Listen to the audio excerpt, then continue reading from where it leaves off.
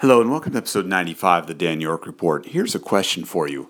Do you make it easy for the media to tell your story?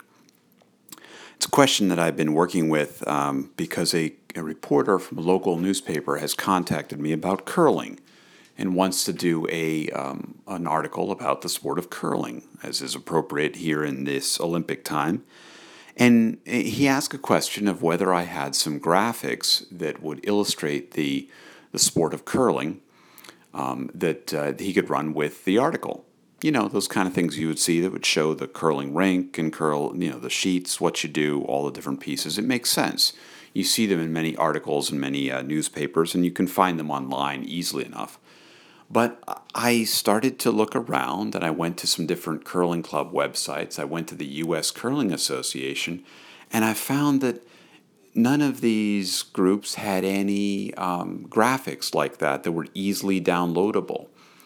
I even contacted somebody at the U.S. Curling Association who indicated that no, they don't have this, and that most newspapers tend to make up their own graphics, which is fine, but our small town, our small city here, they're trying to do something quickly and don't necessarily have the time to go out and research what a curling rink looks like and things.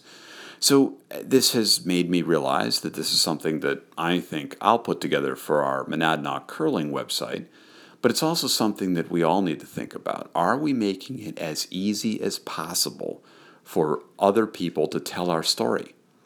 You know, what are we doing? Do we have a media section of our website? Do we have a media kit? Do we have images of our executives, if that's appropriate? Do we have content, information about our company? Do we make it easy for somebody to talk about what we do and to be able to put that into an article and to have any kind of additional materials?